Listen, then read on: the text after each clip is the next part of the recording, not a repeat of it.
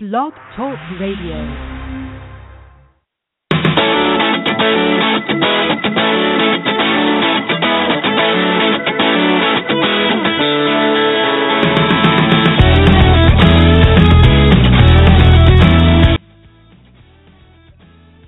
Hello and welcome to the latest episode of Blog Talk Radio. This is Jim in Los Angeles. Sid is at the airport in security, so hopefully I'll get him on soon. And we're going to talk about a couple of things today. An Olympic skier comes out.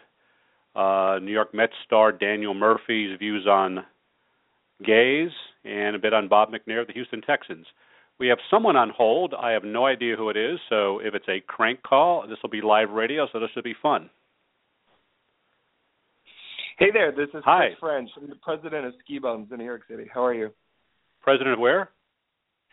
President of Ski Bums. We're the world's largest club of LGBT skiers and snowboarders, and we're really excited about our news today. What? I'm sorry, what's your name, Chris? Yeah, I actually met Oh, you well, a long time I'm ago. glad you called. It's totally out of the blue, and you saved my butt because Sid is Sid is in security in LAX on the way to his college reunion in Stanford, so I thought I'd be doing this solo, but now that you're on, Chris, let me talk to you about this. So describe Ski Bums. You tell me. So Ski Bums is the world's largest club of LGBT skiers and snowboarders. We're based in New York City, but we have more than 1,000 members around the country and in foreign countries too. Wait, could you hold a second, Chris? Sid, you're on? I sure am. Great. We have Chris, the president of the gay. Chris, I'm sorry I missed your organization, the Gay Ski Bums. Yeah, Hi, we're called Chris. Ski Bums. Hey, how are you, Sid? I'm great. No, I was just in Maine, and it snowed for about an afternoon. I actually thought about Ski Bum. Yeah. Well, and Sid, Chris has bailed us out. I thought I'd be doing this solo, and it was a mystery call. I first thought it might be some crank call about Daniel Murphy and the Mets, since it's a New York area code, but Chris is all jazzed about Gus Kenworthy. Chris, tell us how you found out. You found out like everybody else did, and what your reactions were. So I've actually been speaking to people for years because we've been waiting a really long time to see someone who is as visible as Gus come out publicly. The fact that someone came out who's essentially the top-ranked free skier in the world is just beyond our wildest dreams. Gus caught a lot of attention a few years ago because he had this famous story of rescuing stray dogs in Sochi, and because he's so photogenic, he ended up all over the media. So a lot of my gay friends noticed Gus years ago. So for him to come out, it's making a lot of people very, very, very happy right now.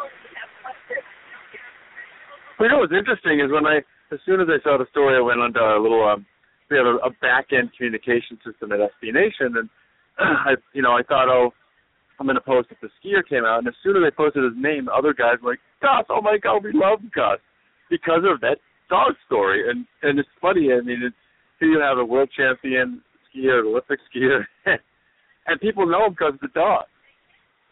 Well, you know, what's It's interesting true. about the dogs is if you read the Associated Press story and the AP story, the dog story is actually kind of melancholy and explains Gus's struggles in the closet. The dogs were actually rescued by his then boyfriend. His boyfriend's the one who had the idea. The boyfriend was the one who stayed behind in Sochi 30 days after the Olympics so they can pass the quarantine. And, you know, two of the dogs, I think, died and one stayed in Russia. And then when Gus and his boyfriend broke up, I think because of the struggles of Gus being in the closet, the boyfriend now took the dogs with him. And so Gus describes in the story how kind of lonely he felt about that. So I thought it was kind of a fascinating look at what the closet does to people, and how what Gus wanted more than anything else was, you know, to be brave enough to say, this is my boyfriend in Sochi. As he said to AP, would be a giant FU to Vladimir Putin and the Russian anti-gay policies, but he's the one that got all the attention, and the dogs were actually the person he cared about the most at the time, who he could not feel comfortable enough even talking about. I actually think, this is Chris again, I think that that story is valuable because as many of us meet people throughout our lives who are closeted or who are still struggling and thinking about coming out. And when we're in the closet, many of us are very aware of what sacrifices we may be making by coming out. We fear, Gus specifically talked about just looking uncool. And in a culture like extreme skiing and snowboarding, where, the F word and being called gay is just tossed around so casually, you're very aware that you might face some serious social backlash. But what many of us don't think about are the sacrifices that we're making by staying in the closet, and in terms of just the authenticity that we might have in our friendships and our relationships, in the fact that you can be going through heartbreak after a breakup and no one knows about it because you can't lean on some of your closest family and friends to support you during that time. And so I actually met someone the other day who was thinking about coming out, and I had the chance to tell him that I've never met a single person who regrets coming out. Never in my entire life. And I've heard countless coming out stories.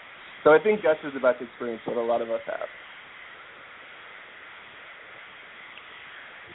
So it's funny, today I was chatting with a college basketball coach who's decided he's going to finally take the leap and come out. And his first question was to me, do you think this will make my basketball program look bad? Because we're so trained, whether it's basketball or skiing, to think that this is still a bad thing, and people could overwhelmingly think that this is bad by coming out. And I can only imagine in a sport like skiing that is kind of, you're out there on the slopes, you can say whatever you want and do whatever you want, kind of without somebody telling you can't. I can only imagine all the pressure that you must feel as a gay skier at that level, even if people in other sports. I think this is something. I think it's important to recognize that within the kind of skiing and snowboarding world, there are these kind of subsets, and some of these are more visible to the kind of general public. But extreme skiing, which is the world that Gus Kenworthy is in, is a highly developed subculture. And it's the kind of thing that really only makes it into visibility during the Olympics, or if you happen to watch the X Games. But in and around the world of extreme sports and extreme skiing, there are huge media events. There's magazines, newspapers, there's videos, there's film screenings that happen in mountain towns where people show up to watch these extreme movies of people doing astonishing things on the mountain. And that subculture and everything around it is 100% heteronormative. Like there's a social element to the kind of skiing that Gus has done, where and he talks about this in the ESPN piece, where there simply have just been no visible gay people at all, men or women, really. And so I think for especially young people who idolize people like Gus, who watch those videos, who go to those movies, who wait with bated breath for the beginning of winter because these are their heroes, for them to have a new role model, to see that you can be passionate about the sport, that this can be something that you're very good at, and that you can be gay. Many of us need role models like that for us to kind of come to terms with who we are and to accept ourselves. Well, and it's interesting, too, is that he discusses in the article about how the perception of the public is that it's, these kind of extreme skiers, freestyle skiers, snowboarders are really kind of, revolutionaries, and they're avant-garde and they're different and they're iconoclast, but yet how really regimented the sport is and how you have to fit in. So he never felt he fit in as a gay person. Do you think that's an accurate description of it, and you think that's what a lot of gay people who are snow enthusiasts feel? Yes, absolutely. I literally just met someone. Ski Bums is an organization. We host events around the country, but we also host skiing and snowboarding trips around the world. So in the last 11 years, I've had the chance to meet literally hundreds and hundreds of gay and lesbian and bisexual and transgender skiers and snowboarders. So I've heard lots of stories over the years. But literally 1 week ago, I met someone who was a top-level snowboarder. He was sponsored by a snowboard company. He grew up in the mountains and was one of those people who had a season pass and who was riding his snowboard every weekend, being photographed for magazines. And he never came out the entire time that he was competing, the entire time that he had visibility. simply because of how the other snowboarders who he would spend his day with on the mountain made him feel. And I think it's something that we're very keenly aware of in terms of basketball and football. Many of us, we had those experiences. It's just in our high school locker rooms. Many of us don't know that can happen in additional sports beyond the kind of classic big American sports that everyone turns into. But for those of us who did grow up skiing, like me, I started skiing when I was 7 years old, I think those social pressures are just as pronounced, if not more so. Well, something we talk about all the time is the difference between what's said between athletes and what they actually think, and the use of the F word and queer and stuff like that. Even though guys might say to one another, they don't mean, oh well, gay people are weak and gay people are dumb and gay people, I don't like gay people. It's just this colloquialism that we're raised with in this culture that is this real disconnect. And I've seen a couple of the skiers say, yeah, we're good here. And then there's probably some of the same guys who Gus heard that stuff from on the slope. I think that's true, but I think it's also just an assumption that you're straight. Gus made a mention of the fact that even an ESPN producer, before one of his televised competitions, asked him directly if his girlfriend would be there to cheer him on, and he simply got nervous and said that he didn't have a girlfriend. ESPN has been one of the most progressive sports organizations. They've done other cover stories with LGBT athletes, including my friend John Amaechi, who Sid and I both know socially and has been such a champion for so many people. ESPN isn't an anti-gay organization by any means, but that producer probably innocently just assumed that Gus was straight. And I think that those assumptions that we make are really what leads to casual tossing around of the F word or saying that something is gay.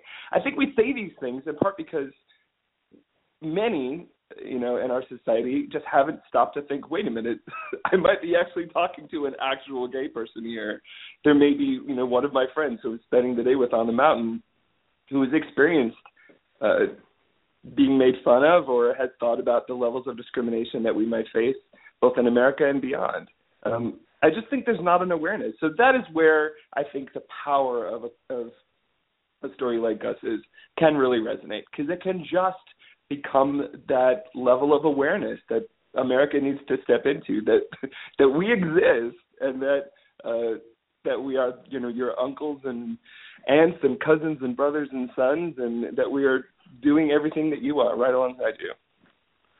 Well, and he talked in the story about how the ESPN question kind of threw him for such a loop that it really affected the way he performed, that he did not perform well because, he threw up, I think, on the ski lift, and it was, all this pressure of, am I going to be caught out? And you're right, the producer, if he had said, no, I have a boyfriend, the producer would have thought, oh, that's fantastic, and would have been excited. But Gus took it as sort of, oh, my God, I'm still lying and hiding. And so, again, it shows the kind of trauma people get by staying in the closet, especially when you're at such a high level like he is. And he also mentions in this story the opportunity that he felt that he had to possibly come out socially and to the media when he was competing in Sochi. And it's something that a lot of us who love winter sports, we were watching Sochi very closely because the fact that Russia was hosting the games put international pressure on new legislation that they had just passed in what they considered anti-gay or gay propaganda, but it was certainly very controversial. The world was paying attention to the Putin administration's anti-gay policies because of the Olympics, and those of us who are gay were hoping that we would see Olympians step forward to support LGBT rights. So there were a number of initiatives to try to see if we could see a top-level Olympian make one of those historic moments, like the famous Black Power moment that had happened years ago. Gus had that opportunity, and he mentioned in the story that he wasn't prepared for it yet. But it's certainly true that when you're carrying that kind of secret and you don't feel that you can live your life openly, even when you've accomplished something incredible like winning a silver medal, it can make you feel inauthentic, that part of that, even that incredible victory is isn't as true and as meaningful as it could be because people don't know who you really are. Well, the puppy story, for example, he was on national TV, the Today Show, everywhere, and he was getting all the credit, and he knew the real person responsible was someone that if it was his girlfriend, she would have shared the limelight, but his boyfriend didn't share the limelight, and so he felt like he was, in essence, kind of being a bit of a fraud as he was going talking about this because he got so much attention from it, for that, what was a really kind of heartwarming moment. And another part of the story that I personally related to is that he talked about how he didn't want to come out as a silver medalist. He wanted to come out as a gold medalist in Sochi. and that there was part of what it seemed to me that he was indicating that the fact that he was gay is part of something that has driven him to be even better in his sport. I think some of us who are gay athletes feel or kind of grew up believing that being gay was kind of a negative or a kind of a mark against us, and that we had to counteract that. We needed to kind of overachieve in order to balance out that negative by being even better at what we do. I know that's something that I personally related to growing up. And I mean, Gus is fortunate. He happens to be the number one ranked AFP freestyle skier right now. I would personally just love to see this inspire additional skiers and snowboarders who maybe aren't the kind of household name that he is, just to come out and to share their stories. I'm hoping that we'll see more and more people do so. There's a handful of other top-level skiers and snowboarders who have come out, but none of them have come out when they were at the top of their game. We had one Olympian who came out after she completed her Olympic competitions, and all of them are foreign, and they're all women. So the fact that he's an American, that he's a guy, I think stands to inspire a lot of people here in our backyard. Yeah, it's interesting, the whole piece about wanting to do it as a gold medalist. He's a world champion, and we're trained to think that, it's not good enough if you just won a silver medal at the Olympics and you're a world champion and you're ranked number one for sport. Like, that's not enough. If you're gay, you have to be the best. And we hear all the time about how, nothing's going to change in the NFL until a superstar comes out. Like, Michael Sam coming out isn't enough. The backup center for the Texans coming out isn't enough. It has to be superstars. And we're trained the only people who can really have any kind of impact are people who are absolutely at the pinnacle. And even this guy who's at the pinnacle of the sport still thinks, I thought at one point it wasn't enough. I mean, that's the kind of mentality that we're raised in, that we live in this society. It's crazy. I think we're also well aware that this is just the moment in history that we're living in. If you read Outsports regularly, we've had the chance to see,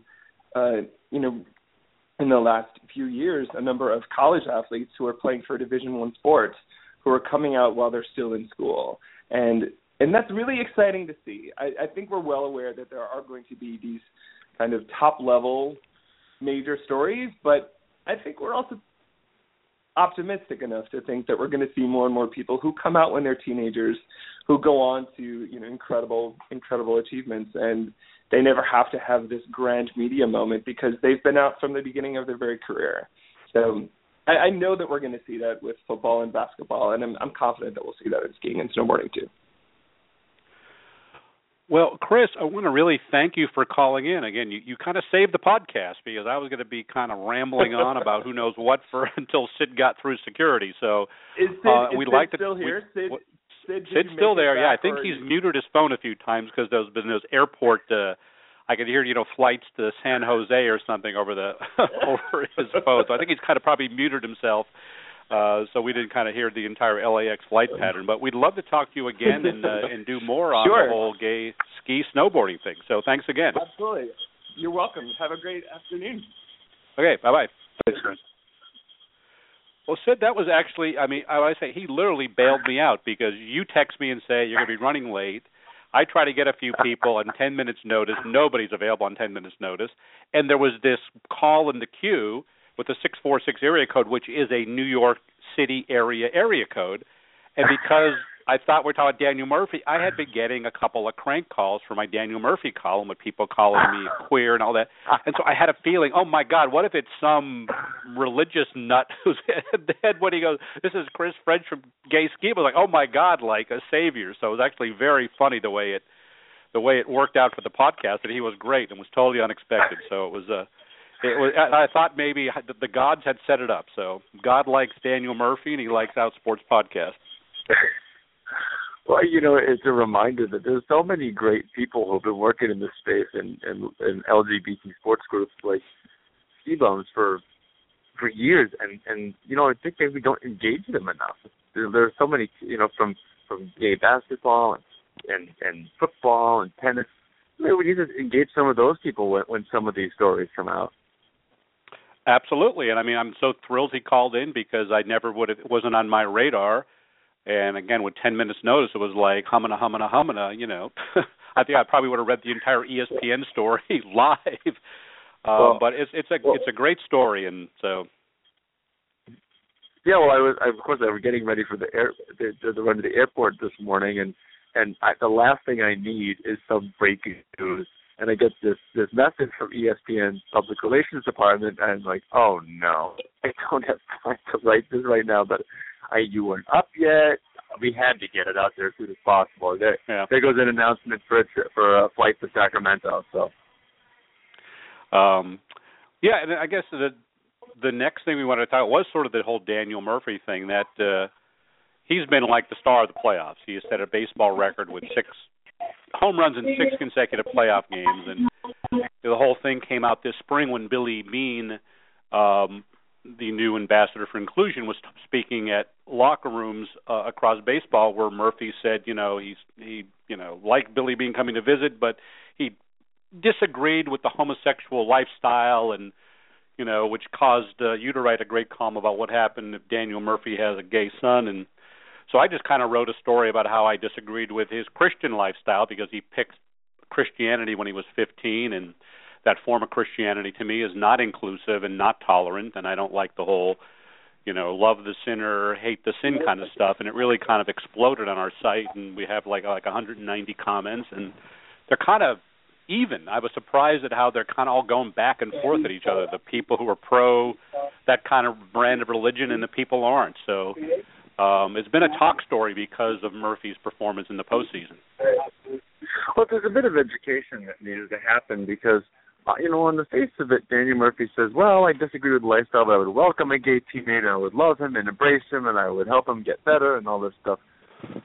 But when you start your comments or end your comments or at any point talk about disagreeing with who somebody is at their core, you can qualify it as many different ways as you want about welcoming them and hugging them and having them over for dinner. But if you just think the person is just somehow wrong at inherently at their core for who they are in a way that you are not, that is problematic. It's like saying, oh well, yeah, I have black friends, but they're not smart enough to be CEOs of companies. Oh, but I love them. Well, that's racism. So people are hopping on. I saw a couple people go after you on their very conservative blogs because, oh, you're being intolerant. He loves you, but you don't love him. But this idea that you can't say I love the person, but I hate who they are. Like that doesn't work. Yeah, and a funny thing too is that people say he has a right to his opinion. And right in my story, I said he has a right to say what he wants to say because I got to shot that down, but of course people don't read it. But yeah, it's that infuriating thing. It's like Kirk Cousins, the Redskins quarterback, said that basically like, well, I like gay people, and he equated them with like other like degenerate, like gamblers and prostitutes. Like they all, you all love everybody despite their flaws, and it's like that's not very loving, Kirk, to sort of think that we have some sort of condition or malady. But I mean, it is interesting too, is how he's goes out saying that God made him a baseball player for a reason, and he prayed during the 6th inning of the Game 5 of the Dodgers game, and it just kind of struck a chord with me, and struck a chord with a lot of people because it's become kind of a talk story on the website of just people kind of going back and forth. But you're right. I mean, well, how do you begin a conversation with I don't like the essence of who you are, but I'm still going to love you? Well, it's this idea that being gay is a flaw, that is actually wrong, and that's the issue. That it's not a flaw and it's not wrong just because there are a small handful of passages in a 2,000-year-old book that talk about this. And by the way, Jesus Christ never talked about this, never talked about gay people or homosexuality being wrong or putting any value on it. And if it was so important to Jesus Christ, who's supposed to be the center of this religion, then why didn't he talk about it? But he never did. And so to sit there and condemn an entire group of people because you've decided that 2,000 years ago some prophets thought that it was, or some religious priests thought that they shouldn't have men fornicating because it took away from them making more babies.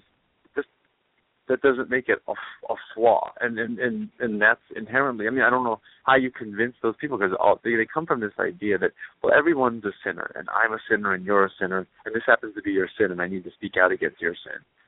That's the problem. I don't know how you get through to these people, but that's why, frankly, people like Tony Dungy. I mean, I would love to engage Tony Dungy on this kind of stuff, but I don't think he'd get anywhere.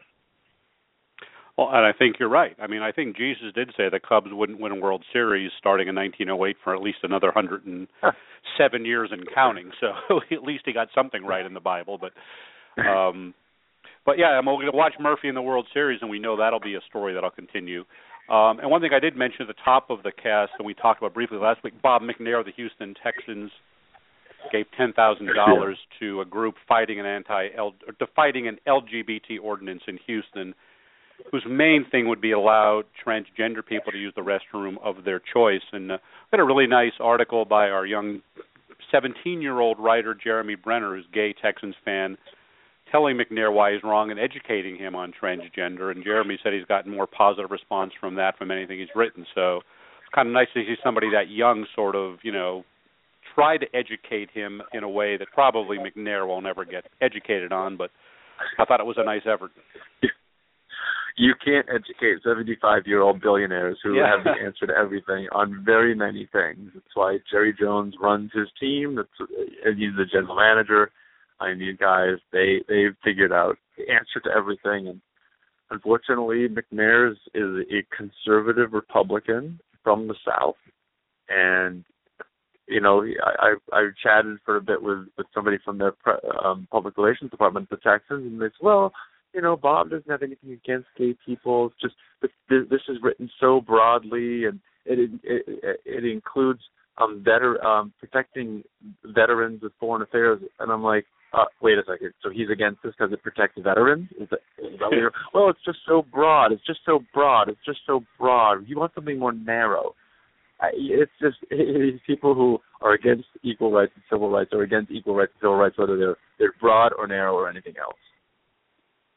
Well, this is the guy that decided to keep Matt Schaub as his quarterback in 2012 instead of signing Peyton Manning. So maybe that tells you something about McNair and how the Texans run things. But but anyway, it was good of Jeremy to write that, and I think we need more. But Chris Cluey called out McNair also, of course, in Chris Cluey's way, which had a lot of very interesting language. So it's kind of a contrast to Jeremy's, which was so respectful. But anyway, that's all the time we have for now. You're heading off to your Stanford reunion, right?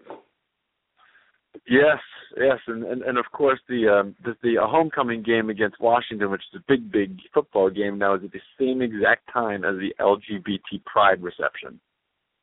So you're going to miss the football game? And two of my friends are officiating the game, and yes, I'm going to miss the game. So, bummer. But we'll be hanging out with lots of LGBT Stanford alumni, so that'll be good. Well, great. That's all the time we have for today. Remember, our podcast is sponsored by AT&T Mobilizing World. Thanks again to Chris French from Gay Ski Bums, and we will talk to you next week.